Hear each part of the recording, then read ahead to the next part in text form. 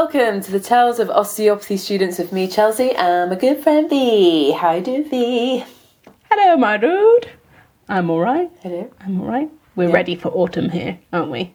So ready. So ready. Like the weather's kind of, it's like, oh, it's sunny, now it's raining. It's sunny, now it's raining. So it's just like, I saw a conker on the floor the other day, but still in its I saw one as well. spiky little shell. Oh, you know when they start dropping, you're like, I'm ready.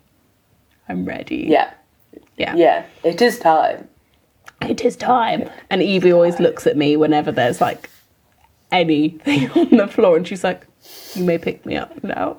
Because she doesn't like walking over like leaves, anything crunchy, anything like that. Well, conkers I get because they are very spiky. But yeah, fair. She's like, come now, pick me up, human. Human, please, carry me. Yeah. So exciting because the view from my bedroom is like over the forest that I run in, and occasionally take Evie for walkies in, and you can see like all of the trees changing colour, and I'm like, oh my gosh. Love that. Oh, I love it. There's this really cool wall that, like, if you go down this like little hill towards the shop, and it's like loads of ivy and stuff all over it, and it just slowly starts to change to that it's that really deep red colour. And it's just like, some of it's still green at the moment, but it's going, I'm like, oh, I'm just going to walk past you every day to see the progress. It's nearly Hocus Pocus time. Very excited. Yeah, I love October. It's my favourite. I think it is the best month. Me too. So close, so close. Apart from, it's, there's a big day happening tomorrow, right, V? It's a big day. Rubbish bin day. Put them out to the curb. Rubbish bin day. It's your birthday. It is my birthday too. Woo! I love other people's birthdays. Big fan. Love it. But my birthday is like, yeah, it's okay. It's not because I'm like, I don't want to get old or whatever. It's just meh. I much prefer celebrating other people. Fair enough. I know what you mean. There's no pressure, really, when it's other people's birthday. Yeah, no pressure. I think it's because I find it horrifying being sung happy birthday to in public places. Or if you're like me and you have friends who are like, it's her birthday, can she have a free drink? I'm like, no! Oh, God, no. Please. Nobody give me anything for free. Nobody draw any attention to me whatsoever. Oh, yeah, I'm like, anyone comes near me with a shot, I'm like, get it away from me. Like, no, thank you. Unless it's a tiny Guinness. Then I'll be really happy. What are you drinking and eating? An array of things. I've just had I've obviously smashed a Lemsip because it's still a bit ill. A bit. Of course. And also had Tulsi tea, Pucker Tulsi clarity tea, which is very nice. Ooh. And I got some chocolate buttons I'm munching on today. Yeah, chocolate buttons are the one. Treats. But I don't know about you, but I always put the chocolate buttons and make a little tower of them and then drop them in. I like that. Don't know if that's I love that idea. I'm going to try it. I normally just go for a little one and just kind of like let it melt in my mouth and just like completely dissolve into nothing. Wow, you have so much self-control to let it melt completely. I mean, sometimes I do just fucking destroy it. I'm not going to lie. Yeah. Nice. How about you? What you got on the goes? I have been drinking a large vat of berry smoothie, which I add like an old chunk of ginger that I found in the fridge. Added that in, added some spinach in, added some courgette. It's all going on in there. It's all going on. All the good vibes? Yeah. What are you telling me about today? So we are continuing with the endocrine system, and I was like, Chelsea, I really want to do the HPA axis and the stress response this week because I feel like we've spoken about stress quite a lot on the podcast already. Yeah, because it's ever so prevalent in our lives. I mean, we're quite familiar with it. Quite familiar with it. So very closely acquainted. It's impossible to remove all stress from your life as well. You have to have a little bit to sort of like get you going in things and all of that sort of stuff. So some stress. Like stress response is important. It's hugely one of the reasons important. why we're alive. Yeah, it's a very clever situation. Some stress, the helpful stress, is actually got a name. It's called eustress, EU stress. And it helps us to prepare for certain challenges. And the other stress, the harmful stress, is called distress, which I didn't know before, and now I do. I didn't know that either. No. Good to know. It is, isn't it? Yeah. So now any stimulus that produces a stress response is called a stressor. And most of the time we think of stress as like a strong emotional reaction, but it can also be any disturbance in the body, whether that is heat or cold, environmental poisons, toxins given off by bacteria, heavy bleeding from a wound or surgery, that sort of stuff. And everyone experiences stress differently, but our bodies have a very clever and natural homeostatic mechanism to counteract stress, which, when functioning effectively, helps our internal environment remain within normal physiological limits. However, if stress is extreme, unusual, or long-lasting, those normal mechanisms may not be enough for our body to handle it. So, little history for you. In 1936, Hans Selye, a pioneer in stress research, showed that a variety of stresses provoke a similar sequence of bodily changes. And these changes are what we now call the stress response or general adaptation syndrome, aka GAS, which I did think was amusing. Everybody got gas.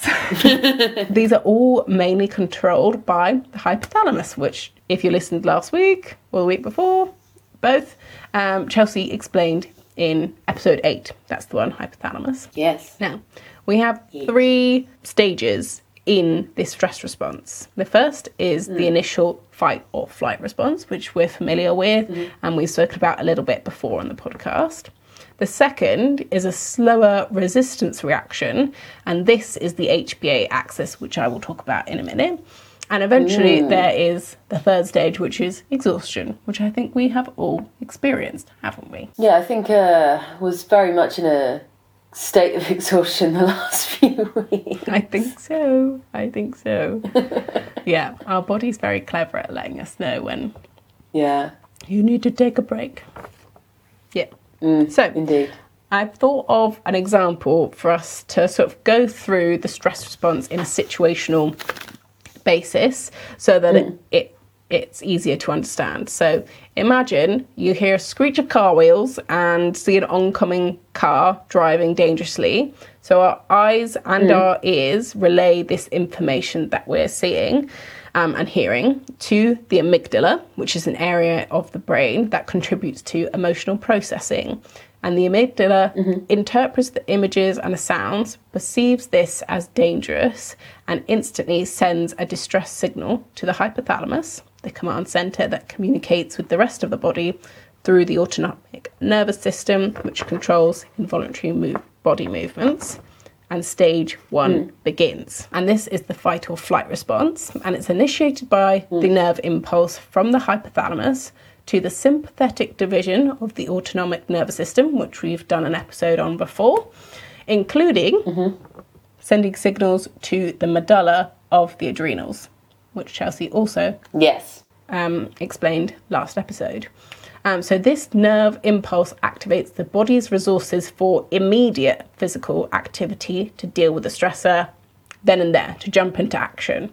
And these glands respond by pumping the hormone epinephrine, also known as adrenaline, into the body via the bloodstream. Epinephrine circulates through the body and it brings on a number of physiological changes. So your heart beats faster than normal, pushing blood to the muscles, heart, and other vital organs. And this means that your pulse rate and your blood pressure go up. Then the person undergoing these changes also starts to breathe more rapidly. So the bronchioles in your lungs dilate to take in as much oxygen, to send extra to the brain to increase your alertness. And then sight, hearing, and other senses become sharper so that we're able to deal better with the stressor. And meanwhile, all of this is happening. Epinephrine also triggers the release of blood sugar, so glucose, and fats from temporary storage in the body. And these nutrients flood into the bloodstream, supplying energy to all the parts of the body so that we can handle this stress. During this fight or flight response, non-essential body functions such as your digestive, urinary and reproductive activities are inhibited. And if you think about it, this makes a lot of sense. So the next time that you have a stress visit to the toilet, you can think about it in that way.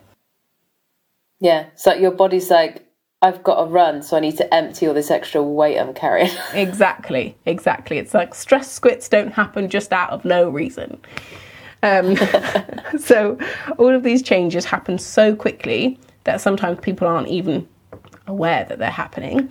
In fact, the wiring is so efficient that the amygdala and hypothalamus start this cascade even before the brain's visual centres have had a chance to fully process what is happening. And that's why people are able to jump out the path of an oncoming car even before they start thinking about it. That is interesting, that because I always think about cars and stuff. You notice that sound, it's like an instant reaction, isn't it, to like, get into safety, which is why I think like electric cars sometimes are scary, because like, I didn't hear it. Yeah, well, when I'm walking Evie round like the country lanes and there's an electric car, I really like electric cars, but you can't hear them, so you can't get out of the way soon enough, and they're really high hedges, so you have to like throw yourself into the bushes because you can't see them or hear them coming, and they can't see you. Yeah. Quite scary. Yeah. So crazy. We move on to stage 2. As the initial surge of epinephrine subsides, the hypothalamus activates the second stage of the stress response system. This resistant reaction is known as the HPA axis, and this stands for hypothalamic pituitary adrenal axis, which is quite a lengthy little name, isn't it? So unlike the flight or fight response, which is initiated by nerve impulses from the hypothalamus, and it's normally short-lived, this resistance reaction is initiated in large part by the hypothalamus releasing hormones, and is a longer lasting response to deal with stresses after the initial reaction. And this is what the endocrine system does best. A foreword to this section. Remember that when a hormone has the suffix tropin or tropic in the name, it indicates that it has a stimulating effect of the substance on an organ to produce even more hormones. The HPA axis begins with the hypothalamus secreting a hormone called corticotropin releasing hormone, which further stimulates the anterior pituitary gland to secrete adrenocorticotropic hormone, which travels down the blood, to the adrenal glands, which we can remember are the hats of the kidneys, and stimulates the release of cortisol, a glucocorticoid from the adrenal cortex, so the outside of the adrenal glands. So glucocorticoids under normal circumstances, i.e. in part of your stress response, will feed back and tell your hypothalamus, okay, we have enough now, we can stop this whole feedback cycle, and this is a negative feedback cycle. But remember that the stress response can actually come into effect the hypothalamus and or the pituitary gland and override this negative feedback loop and tell the hypothalamus or the anterior pituitary gland to increase the production of cortisol, even though the baseline has been achieved. And this is when the issues start brewing. So cortisol is really important as it stimulates, big word coming up, gluconeogenesis by the liver cells. And this is the breakdown of triglycerides into fatty acids and the breakdown of proteins into amino acids. And this is so the tissues throughout the body can use the resulting glucose, fatty acids and amino acids to produce ATP. Boop, boop. Or, which we know is very, very important. And it can also repair damaged cells. So it can also reduce inflammation, which is very important when we're thinking about it pathophysiologically. So that's sort of the main basis of the HPA axis, but there's also some other really important hormones that get released, which have a really vital role to play. Cool. So Cool. second hypothalamic releasing hormone called growth hormone releasing hormone, shockingly I know, causes the anterior pituitary to secrete human growth hormone. It says it in the name. And in turn... Who would have thunk it? I know. Wait, are you telling me something in anatomy has been named appropriately? It's an odd one, isn't it? Can't believe it. How weird. So in turn, this acts via insulin, like a growth factor's human growth hormone, stimulates a similar set of breakdown processes, resulting in the production of glucose in the liver. And a third hypothalamic releasing hormone, which is called thyrotropin releasing hormone, stimulates the anterior pituitary to secrete thyroid stimulating hormone. Simple enough, isn't it? So TSH, so thyroid stimulating hormone, promotes secretion of thyroid hormones, which stimulate the increased use of glucose for ATP production. So there's hormones that produce glucose, and there's hormones that get produced so that they can use those glucose. So the resistance stage helps the body continue fighting a stressor long after the fight or flight response slows. This is why your heart can race for a long time after the stressor has been removed from the situation. And usually it helps us through a stressful episode and our bodies then return to normal. But what happens if our bodies don't return to normal? So, if the resistance stage fails to combat the stressor, the body then moves into third stage of the response, stress response. And that is exhaustion. So this is when the resources the body produces to get you through those initial stages of stress become so depleted that they cannot sustain the resistance stage. Prolonged exposure to high levels of cortisol and some of those other hormones involved in the stress response can cause some very serious health issues that I thought we would talk about, because it's very important for us as future osteopaths to know the consequences of chronic stress. Some of these stress-related disorders include gastritis, ulcerative colitis, irritable bowel syndrome, hypertension, asthma, rheumatoid arthritis, migraines, and mental health conditions. So a plethora of areas that, as healthcare professionals and healthcare students, you're going to see a lot of people coming in with these issues. So it's important to know about these sorts of things. And there's still so much research necessary for us to understand the exact role stress plays in disease and immunity. But what we do know, interleukin-1, a substance secreted by macrophages of the immune system, is a hugely important link between stress and immunity. One action of interleukin-1 is to stimulate secretion of adrenocorticotropic hormone, which in turn stimulates the production of cortisol, which we just spoke about. So not only does cortisol provide resistance to stress and inflammation, but it also suppresses further production of interleukin-1. Thus, the immune system turns on the stress response, and the resulting cortisol then turns off one immune system mediator. And this negative feedback system keeps the immune response in check once it has accomplished its goal.